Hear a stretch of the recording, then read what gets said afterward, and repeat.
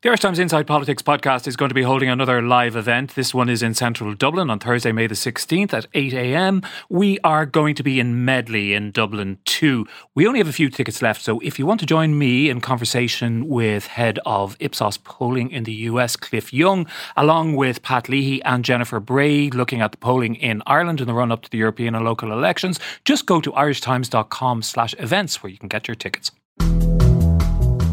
It is Wednesday, December the 5th, and you're very welcome to the Inside Politics podcast from the Irish Times. I'm Hugh Linehan. Joining me in studio today, UCC political scientist Dr. Theresa Reedy. You're very welcome. Lovely to be here. Pat Leahy, our political editor. It's lovely to be here, Hugh. And Jennifer Bray from our political team.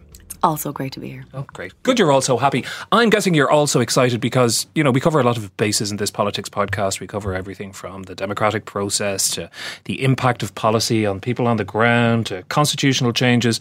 But we do like a good piece of high politics. And Pat, I found Westminster very exciting yesterday. I know that Brexit is supposed to be, you know, boring everybody to tears. But there were these huge political moments yesterday. There was, first of all, the news came through that that the UK probably has the right to unilaterally withdraw Article 50, which may or may not have some significant consequences. Then you had the unprecedented historical moment when the government, the UK government, was found to be in contempt of Parliament because it wouldn't release legal advice in relation to the withdrawal agreement. And then you had what may prove maybe to be the most important thing, which was the Dominic Grieve Amendment, which gives Parliament, at least in theory, some element of say in what happens should the current proposal not pass next Tuesday. That was an awful lot of high politics in one day. Yeah, I mean, these are truly historic events, I think. You know, often when we're trying to make sense of politics, and obviously we follow it day by day, but when you're trying to make sense of it, it's sometimes hard to see what is truly significant from what is merely interesting or the story of the day. But these events that are taking place in Westminster will define the UK's relationship with the European Union for the foreseeable future. And that is, you know, that is a massive deal for the United Kingdom. It's a massive deal for the EU. And it's also a massive deal for us. So, you know, I mean, how many histories of Ireland written, histories of Ireland in the latter half of the 20th century draw attention to the impact of EU membership and what a historic move that was for us. Well, what is happening over in the UK at the moment is a matter of equal import, I think.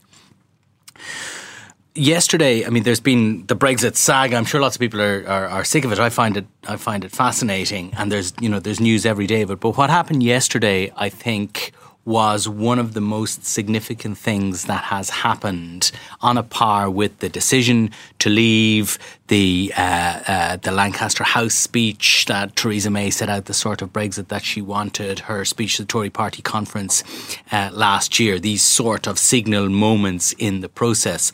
And I think what happened yesterday in the House of Commons votes that you referred to earlier is that this is a weak government, and the House of Commons is asserting, I think, its power vis-a-vis that government. So what was significant was not just that the House found the government to be in contempt of it, but that the government then meekly said, OK, we will do what you say. And that was followed then by the Dominic Grieve Amendment, which essentially set out that if this vote fails next Tuesday, as it is expected to do, that the House essentially will then chart the way forward for the government. And I think that is a really significant moment, because if you look at the disposition of forces in the House, it's often said that there isn't really a majority for anything. There might be a blocking majority for lots of proposals, but the House is a good deal more Remainy. It's certainly a good deal more soft Brexity, to put it that way, than the government is. And that, I think, will be important. Teresa, do you agree with that? And do you agree with the general analysis that's happened over the last 12 hours or so that the prospects of a disorderly exit, a no-deal Brexit in next March have receded somewhat as a result of what happened yesterday? Well, I think the no-deal scenario has probably receded a little bit because the thing about Dominic Grieve's amendment is it's not going to be binding on the government, but it will have to carry a huge moral weight. And especially in a scenario where a no-deal Brexit is actually approaching, you'd have to imagine that a moral majority and an actual majority in Westminster would carry some weight and force them down at least some other alternative avenue. But I don't know what that other alternative avenue are. This morning it's all Norway plus, or will we have another referendum? I think the idea of a general election is...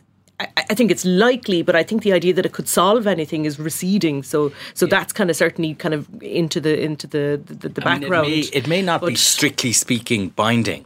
No, but it is a moral. It carries moral weight. It carries kind of legal weight as well, because the government can only govern with the consent of the House, and when the House withdraws, that is a fundamental principle of parliamentary democracy, that the government is accountable to the House. And if the Parliament is flexing its muscles, then that limits the government's freedom from manoeuvre. But I suppose the difficulty in all of this is the timetable, because I mean, the vote is on Tuesday, was the 11th of December.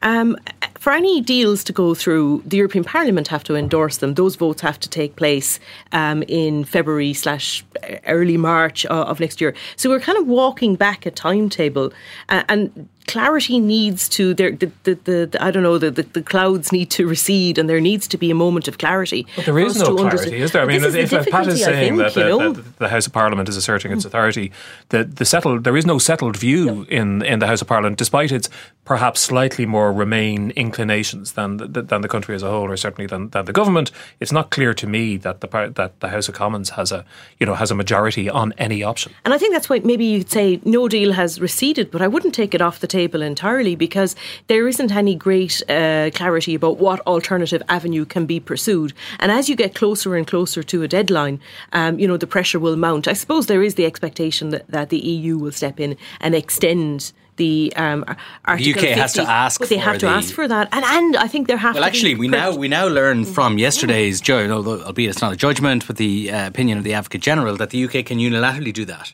Can unilaterally withdraw. There is a qualification, though. It has to be in good faith. It can't unilaterally extend it, can it? No, it can withdraw it. But there is a qualification as well, though. Brexiteers were suggesting yesterday that it could withdraw it and then reactivate it. No, because I think there was a discussion as well that said that in good faith that you can't actually, that's not going to be tolerated, that you could turn it on and turn it off again and have internal conversations, that some kind of decision will have to be taken as to what Great Britain actually intends to do, full stop, that they're not going to be allowed to actually do that very specifically. There's an awful lot. But I mean, this is not entirely clear yet, because asking a lot of these questions. It's only an opinion over the next week or so, and in fact, same time, same place next week, because we'll be here next Wednesday morning, and things will be slightly clearer, if maybe not completely clear. It is, I don't think we should lose sight of, though, the kind of the extent to which something very important happened yesterday. Yes. It's not just a case of we'll be here next week talking about the same thing. Something very important that will affect how this plays out happened yesterday, and it does, as Teresa says, I think mean that a no-deal Brexit, which I always thought was unlikely, though the chances were increasing in recent times, I think that is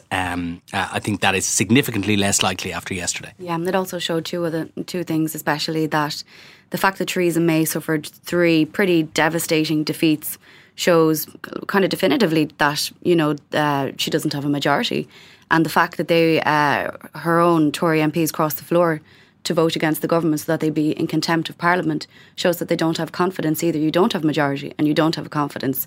Surely all signs would point towards an election. Well, one of the things I find fascinating about this is the way in which traditional party affiliations are breaking down and are reforming themselves in different ways. From one great parliamentary debate to another, you were up until all hours up in Leinster House last night, Jennifer. Yeah, I'm kind of surviving lately on sort of this mix of caffeine, solpadeine and industrial sort of multivitamins. But we do have biscuits here as well. Yeah, I'm going to get stuck into those as soon as we're not on air. But the Dáil sat until 11:30 last night to continue to debate the regulation of termination of pregnancy bill, What happened yesterday was basically that the debate was resumed, but 2 new amendments were added by the anti-abortion TDs. The effect of these amendments would have meant that doctors would have had to, by law, collect information from women such as their ethnicity, their age, their marital status, previous reproductive history such as stillbirths, births, or previous terminations. Now, anybody could guess that that would be contentious in the Dáil, and it was. And it led to probably some of the most fractious exchanges that we've seen.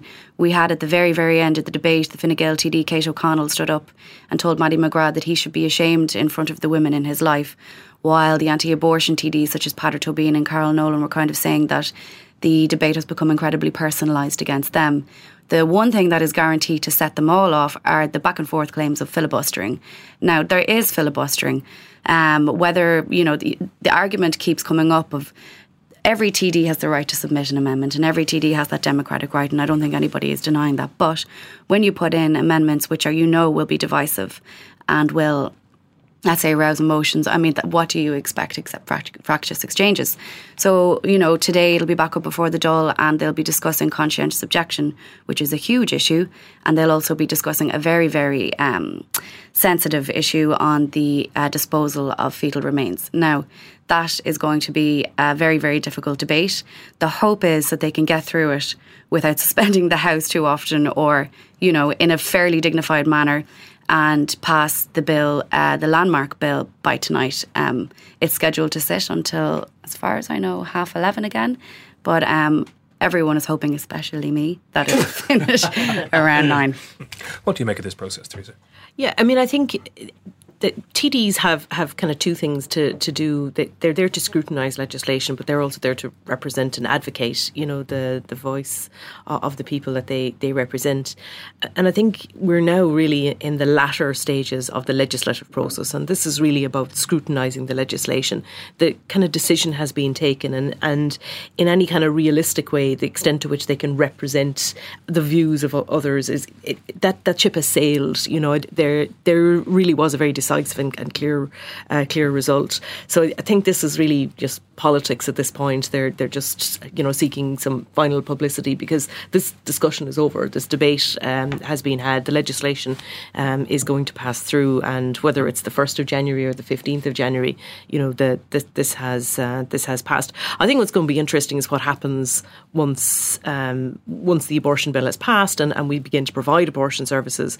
Where are these TDs going to go? And are we going to see an ongoing kind of politicisation of this issue, or is it going to become marriage equality, is going to become divorce, all these other issues which were really contentious until then they weren't, and they just kind of faded from the agenda. And it's a mixed situation in other countries. Abortion has remained absolutely virulently political in some places, but in others it has depoliticised, and I think that's kind of looking into the future, that's going to be the interesting thing to watch for in Ireland. And what do you think about, and I'll come to Pat in a minute because I know he was up in Navan with Peadar Tobin's meeting of a proposed new party which arose out of his departure from Sinn Féin because of his position on abortion. What do you think the prospects are of this issue, not necessarily being the main plank upon which a new party is formed, but being a sort of a springboard in some way?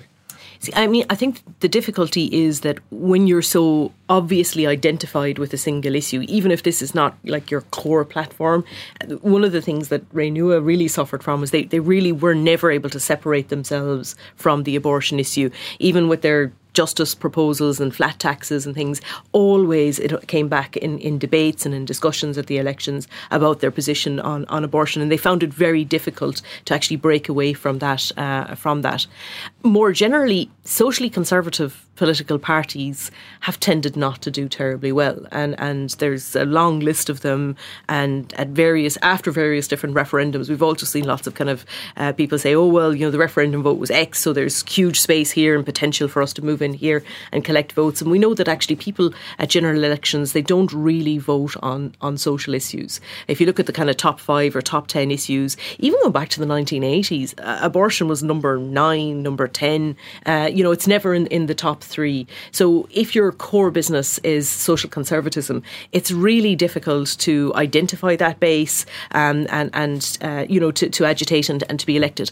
I think there's also a separate kind of problem for creating new political parties in Ireland, and that is that all of the legislation that we brought in to kind of clean up politics in relation to party financing and donations, which were all to deal with very particular and acute problems, there is a kind of a law of unintended consequences problem here, because it's actually made it very difficult to set up a political party.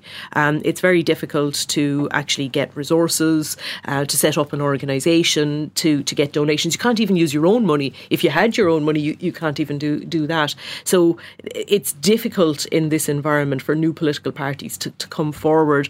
And I mean, it's a brave thing to do, of course, but it's unlikely to be successful. Pat, Breda O'Brien was at a meeting of this new organisation in Dublin. She wrote about it last weekend, and she was quite enthusiastic about it because it chimed, I think, very much with her combination of political positions, conservative on the sort of the culture war issues of the last few years, but also more interested in an economically more egalitarian, perhaps, party than Renewa offered. Do you think there's any space in that? And what were you hearing in Navan? Was that what was being put forward? Well, I suppose the nature of the Irish political landscape at the moment is that it is so fractured. There's always a bit of space for something new.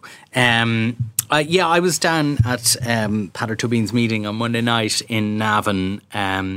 It was very well attended. There was, by my reckoning, 300, possibly more people there. It was standing room only in the ballroom of the hotel there. Very engaged crowd. Absolutely adulatory response for Peadar Tobin. His home ground. Oh, he is the local boy, returning home there. Some people I was talking to pointed to just down the road from the hotel we were in was Tobin's garage, which is, I think, is his family business. But very enthusiastic response for him for all that. I think that Theresa's insight is the key one, to be honest, that there aren't a great deal of votes in a general election for anti-abortion candidates, for candidates who seek to make a pro-life stance their principal identification. There is 34% of people who voted in the referendum voted no. There is a minority of the yes voters who are uncomfortable with the extent to which of the liberalisation that is proposed. So there are a lot of people, there are a lot of voters who are anti-abortion, are pro-life, but very few of them think it is the most important thing on which to vote in a general election. Was it the most important thing at this meeting, Pat? Was it the main item on the agenda? No, it wasn't the main item on the agenda. That was very clear, and Peadar Tobin has been at pains to stress that the priorities of his new party will be a united Ireland and economic justice. Now, we know what a united Ireland means. Economic justice is a much more pliable and much looser term that could mean a lot of different things to a lot of people. I think that Peadar Tobin is an acute enough political analyst to know that there aren't a lot of anti-abortion seats. How do we know this? It's because pro-life organisations have been trying to get a TD elected since 1992 on a pro-life ticket. They've never succeeded. And if they couldn't succeed in 1992 and in 1997 and in 2002, they're not going to succeed, I think, in the future in what is a changed country, particularly in respect of this particular issue. That having been said, to go back to my earlier point, I think there is space for something. There is certainly always a hearing for kind of anti-establishment views in Ireland, for somebody needs to look after, there was amongst the themes in Navan the other night was how Meath is being ignored by Dublin, and people cited, the need for investment in the constituency, for a rail link to Navan, etc., all those sort of things. And you could identify those sort of issues in every constituency, and there is a hearing for it.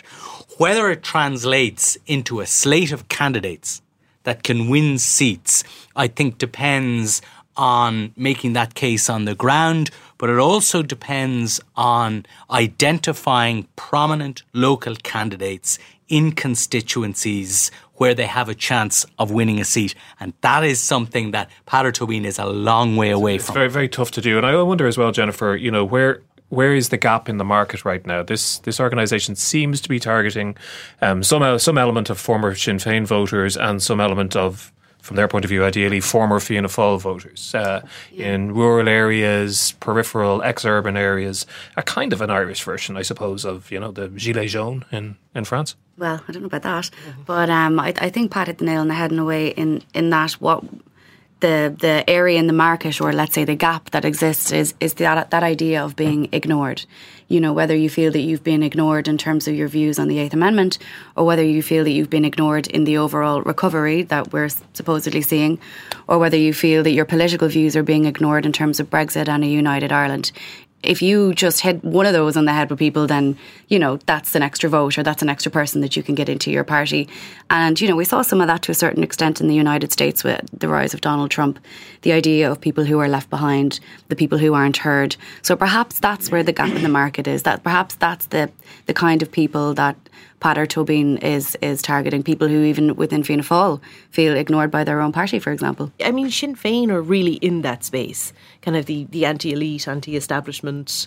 You can't trust the politicians in Dublin. And some of the left-wing socialists are also in that space. So I think it's quite crowded. I mean, what you described, Pat, it chimed to me with kind of more of an independent platform. Somebody who's left their political parties, kind of like a Blaney Fianna Fáil type relationship. That, I mean, when I heard you describing that, there's a lot of votes to me, there. There's a lot of ex-independent votes. Independents Absolutely. and small parties got 30% of the vote in the last general election. They're polling at between 14, 16, that sort of area consistently. So there's a lot of ex-independent small party votes that will be in play in the next general election. Michael McDowell used to talk about the fortunes of the Progressive Democrats, or the prospects of a new party after the Progressive Democrats. He used to say, there's a gap in the market. But is there a market in the gap? So there is. I think what he meant by that is there's certainly Business Studies 101. That there's a gap. There's a gap there, but there's a gap in the market? But is it of sufficient size? Is it sufficiently bring homeable that it can return seats? Now, certainly some seats in that space will be returned. Whether Peadar Tóibín can bring together an organisation that can achieve that, I think I certainly wouldn't say that it's impossible at this stage, but it's a pretty much an uphill climb. Well, before we move on to the next subject, I want to ask you one question about this, Teresa, because you're the big picture person here, and one of the remarkable things, or much remarked upon things about the Irish political landscape, is the kind of populism which Jennifer referred to hasn't emerged, except arguably in a kind of a light LITE way in the Peter Casey surge in the last week of the presidential election. Breed O'Brien's piece about Peadar Tóibín's organisation made the point that that people came to that meeting in Dublin and wanted to raise the issue of immigration as a hot topic, and they were rebuffed on that issue. Is that not where the gap in the market is? That if Ireland is anything like other Western countries? Yeah, I mean, there probably is a space in the market there. I mean, when we talk about populism, we often talk about it as kind of its ideological variance. So we do have left-wing populism in Ireland, undoubtedly. That space is very well filled by the AAA and by Sinn Féin, and quite a number of the independents are in that space as well. So that's kind of greater redistribution combined with kind of anti-system, anti-elite narratives. On the right of the spectrum, when we look to other European countries, that generally is anti-immigrant, anti-outgroup, and those views are there. So from the Irish National Election Study in 2016, we can show that there's certainly a significant percentage of people who have very clear anti-outgroup, and we see that expressed to a lesser extent in relation to immigrants in Ireland. But if you look at questions in relation to the travelling community, really there's lots of survey evidence to show that there is very strong hostility expressed there. In a way, the reason that we haven't had that actually expressed in party political terms is because nobody's gone into that space, and the political parties in the system have actually always kept a lid on it. And Sinn Féin has almost been a buffer to it, which is a point which has been made in this studio in the past. Absolutely. Sinn Féin has been a buffer. Because Sinn Féin, quite a number of their voters, we can actually see it in terms of the values that that they express actually do have those outgroup sentiments, but Sinn Féin don't express it, and as a consequence that kind of voice, if you want, remains somewhat silent within party politics. I mean, there are groups though that have established themselves, the Irish exit kind of movement, people who want to leave the European Union. There are also a couple of platforms that are kind of explicitly anti-immigrant. They have never been able to kind of really move in there and significantly kind of mobilise it either. Peter Casey, I suppose, gave more expression to it, but I wouldn't go too far in his vote either. I mean, he was competing in a space where there was no Fianna Fáil, there was no Fine Gael, and presidential elections are quite odd. But those views and values are there, and there is certainly the potential that a political entrepreneur, if it went into that space, could mobilise that and express it within the party system. There's things in life you just can't control, like the weather, the traffic, or the fact that spilled coffee seems to love white shirts. But it's all good, because there's something you'll always be able to control: your company's finances. SAP Concur integrates all your business's expenses, travel and invoicing in one simple solution, giving you the visibility and control you need to drive your business forward. SAP Concur. It's how the best-run businesses make their expenses run better. Learn more at concur.co.uk/control. Pat, are we living beyond our means? When we look back 10 years' time, will we be talking about Paschal Donoghue and Leo Varadkar in the same way that people now talk about, Bertie Ahern and Charlie McCreevy? There was once a Taoiseach who addressed the nation and told them that we were all living beyond our means and it was time to tighten our belts. So I won't go down that road.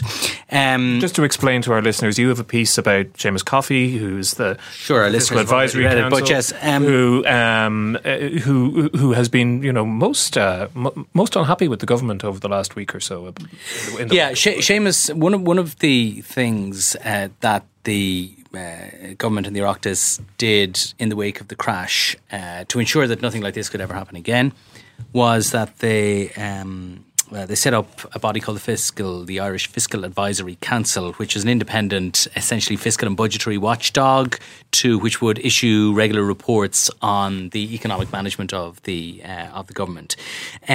Last week, the Fiscal Advisory Council, which is chaired by Seamus Coffey, who's a UCC colleague of Teresa's, and they issued a pretty stinging report on the government saying that their budgetary management was imprudent, saying that they were using windfall corporation tax receipts to pay for recurring or to expand public spending in ways that would have recurring liabilities. In other words, that you put this much into the base in the Department of Health and those liabilities recur year after year when your tax receipts from your bumper tax receipts from corporation tax might have evaporated. And that is, of course, precisely what happened in advance of the financial crisis, in advance of the economic crisis here precipitated by the world financial crisis, when stamp duty revenues almost stopped overnight, and all of a sudden we were left with this huge gap between what was raised in taxation and what the government was committed to in terms of spending and day-to-day current spending. Seamus Coffey, who is the man government appointed to advise them about this, has said in his strongest terms yet, you've got to pay attention to what's going on here. He's warning, and he's asked, the reason I'm writing about it today is that he is at an Oireachtas committee in the afternoon, the Budgetary Oversight Committee, when he will be telling them these things in pretty stark terms. And he's warning explicitly today that the exact same mistakes which were made in relation to stamp duty and the expansion of public service budgets on the back of that is happening today with corporation tax receipts. Now, when we heard Paschal Donoghue talking about his budget, it was very much framed, Jennifer, as prudent, not doing anything to frighten the horses, not terribly exciting was the way it was generally received. And when it came to this question of, paying as you go, so to speak, there was complete denial that there was anything of this sort going on. Any additional expenditure was in capital expenditure rather than recurring. But Seamus Coffey essentially seems to be saying that our health budget is careening out of control, which is something we've known for a while. But now this is being paid for by these windfall corporation tax revenues, which could be gone in 6 months. Yeah, there's two things there. The first one on the overrun, the massive overrun in the Department of Health. What we learned, we already knew, to be honest, what we learned during the last budget, as Taoiseach Leo Varadkar said, that there is no way to follow the money properly in the HSE.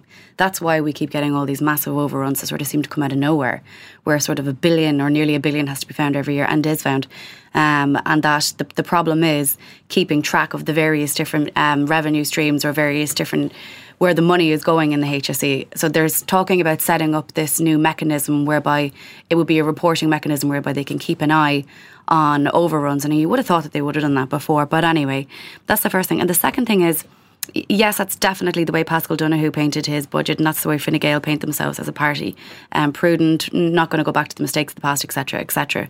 But if you look at and drill down into the figures today, and we've known this as well for a long time, it's the over-concentration in corporation tax on a very small number of companies. That is alarming because, what would happen if there was... Obviously, Brexit is going to have different, impacts, but in terms of changing corporate tax levels, there's no reason why these companies would stay here if the deal wasn't, the best deal anymore. And that the fact that we are so reliant on such a small number of companies for such a huge amount of money to put us into this kind of surplus, I just find that alarming.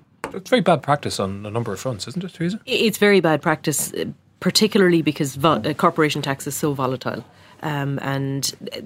Fundamentally, Seamus makes the point that every time there's an overrun in the health system, that overrun is incorporated into the figures for the following year. So each goes into year, the base, it goes into the base, and the base is expanded. So each year, the overrun becomes part of the budget for the following year, and then there's another overrun, and that overrun becomes part of the base. So there's a cumulative process. It's basically increasing by $1 billion a year in the last 3 years. The health system is becoming a kind of albatross that's around the state, and it's absorbing all additional space for investment and social investment, to the point where the other areas are simply not getting a look in. There are critical deficits in education in relation to physical infrastructure, but whilst the health system is continuing to eat all available space, those areas are not going to get a look in. And then the problem on the other side of the house is that if these revenues were to disappear, and there are very clear reasons to be worried about the corporation tax revenues. Okay, the digital tax coming from the European Union, it looks like that might recede a little bit. I think that the French and the Germans were stepping back from that even earlier this week. But there's protectionism coming from the Trump White House. There's potential disruption caused by Brexit. So there are lots of kind of clouds on the horizon that could affect those corporation tax rates and corporation tax receipts, which could see them drop very significantly. But we're still stuck with the health albatross, which is just getting bigger and bigger every year. And that gap will then have to come from other areas of taxation. And we haven't broadened the tax base in the way that we agreed that we would do after the last crash. Yeah. We were supposed to expand in property tax much more significantly. We haven't done that properly. In fact, we're narrowing the top property tax base again. Water charges, we don't need to go down that rabbit hole. But there are lots of places where there are vulnerabilities in the tax system, which we were very attuned to about 3 or 4 years ago. Even income tax is very top heavy, and actually came in under expectations yesterday in the figures. So I think Seamus Coffey is absolutely right to be signing these warning notes. But one of the things that we're seeing as well, though, is the limitations of the Fiscal Council. All they can do is contribute to debate. Now, that's good because we didn't have that 10 years ago, but the kind of oversight of the budgetary process remains a political process. But ultimately, yes, but these are political choices. Seamus Coffey doesn't write the budget, Paschal Donohoe writes the budget, and we elect Paschal Donohoe, and his constituents elect him, and then the Dáil approves his appointment as minister. True, but does this not put it up to Paschal Donohoe, though, Pat? I haven't seen a coherent response to this criticism yet. I think it does to an extent, and I think in terms of shaping political debate, it makes it much harder for him and for the government to run the prudent Paschal line. I think this is a significant blow to that, and I think they're quite stung in government about it. At the same time, you can't take the political context out of this either. The construction of budgets is not merely an economic plan, it's a political exercise. And, when you talk to people in government, they say to you, that's all very fine, but Seamus doesn't have to get re-elected. And Seamus doesn't have to stand. Seamus Coffey doesn't have to stand before his constituents and say, no, all this extra money that is coming in, I'm going to put it over here in case something happens down the line when we need it. I'm going to run a multi-billion euro surplus indefinitely in case nasty things happen in the future, and I'm not going to spend it on these acute, pressing social needs in health and education and housing now. Because that is the choice. If we don't want to increase the budgets that we're spending in health and education and in housing, then we will deal with the social consequences that flow from that. But so other that's small the political context in which the decisions are made. And I agree with all that. But other small EU member states are running budgetary surpluses, and I think this kind of speaks to a lack of maturity in our budgetary processes and our economic planning, that we've still not gotten to grips with this idea that you can't cut taxes and increase expenditure at the same time. It's just not possible. And the Celtic Tiger created this kind of flawed notion in people's minds that these two things can actually achieve balance. In economic terms, we've not moved forward, but not indefinitely. Not in the political way. Because obviously you end up with zero income and infinite expenditure. Yes. But there is room for budgetary tweaking. But let me just ask you about Theresa's point that in comparison to other small European democracies, we are immature and we keep making these same bloody mistakes over and over again. Is there some validity to that? I think there's something in that. I think that's that's not an especially acute political insight. It's merely a. Sorry, Theresa.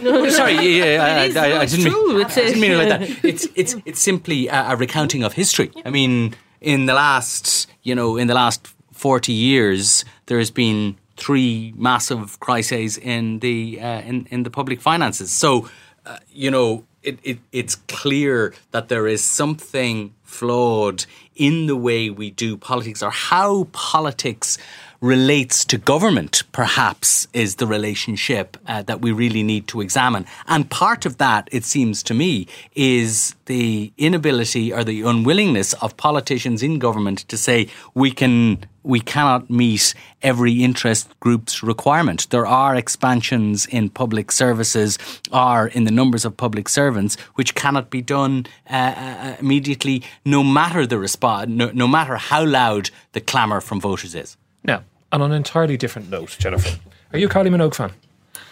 God, I don't know. I haven't really thought about it lately. I'm very fond. Can't get you out of my head. I'm not so. I think your best work was in Neighbours, really. I guess I am. Yeah. Well, the Taoiseach is apparently, because he was at Three Arena, as you probably know. I don't know if you read Miriam Lord's piece about him. Yes, it's excellent. His I laughed out loud. trip to Three Arena with Kylie. Got a nice selfie taken. Well, I suppose actually it wasn't technically a selfie because he wasn't holding the camera, but a nice picture taken with Kylie either before or after the gig, and then started tweeting about whether or not he had ligged a free dinner along the way and dropped a tip. What's he at? This stuff is bizarre. So it's kind of almost like a ray of sunlight yesterday in my day. I was like, what is this? So I shun into the abortion debate. I was sitting there like, okay, let's have a look at this.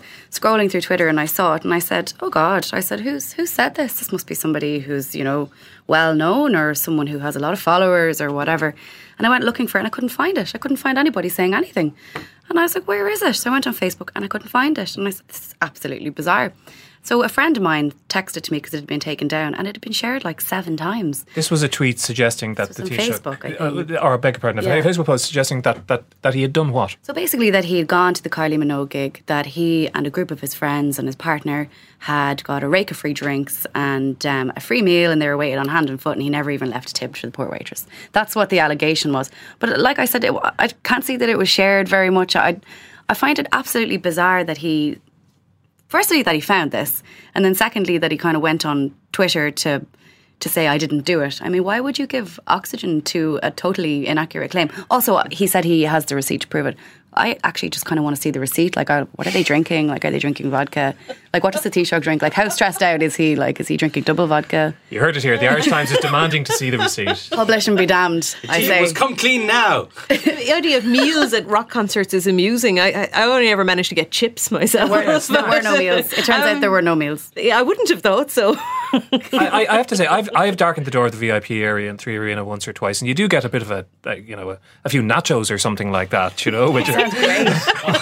Sounds luxurious. This is the stuff that people want to know. glamour. We want to know what's that's the glamour stuff. Taoiseach eating and drinking. Seriously though, does it not show him up as a bit of an idiot? It seems a bit odd that he decided to respond.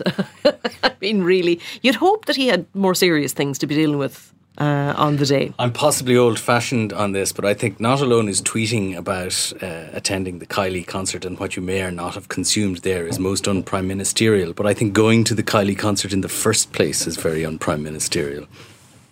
No. Oh, well, now we have a younger generation of politicians in power, and they have more varied musical tastes than perhaps Would you not go their to a Kylie gig predecessors. yourself? No. I would not. Well, I'm not going to ask you how old you are, Pat, but I mean, would you, for example, have gone to an LCD sound system gig? Because the last time all this kind of thing about Leo going to gigs cropped up and caused a problem was at LCD sound system, who are, very popular band for people in their, I suppose, 35 to 45 demographic. I'm afraid we have traversed the limits of my frame of cultural reference at this point. I don't want to know what the last gig everyone went to was now. I'm just sort of intrigued. Teresa, what's the last gig you went to? The clue will tell you I've got tinnitus. I don't go to live music at all. Okay. Tinnitus too. I've got to tell you, I went to U2, who I don't even like. Well, that's just not answering. Does Rachmaninoff count? I think Prime Ministers a number of centuries ago might be. On that very tuneful note, we shall leave it there. Thanks very much to Teresa, to Pat, and to Jennifer for coming in today. And that's it for today's podcast. Thanks to our producer Declan Conlon and engineer JJ Vernon. Remember, you can subscribe to us on iTunes or whatever your preferred podcast provider may be. Do leave a review. It helps us to get us out to a wider audience. You can find us also at irishtimes.com/podcasts, and you can contact me by email at hlinehan@irishtimes.com, or you can usually find me on Twitter. But until the next time, thanks for listening.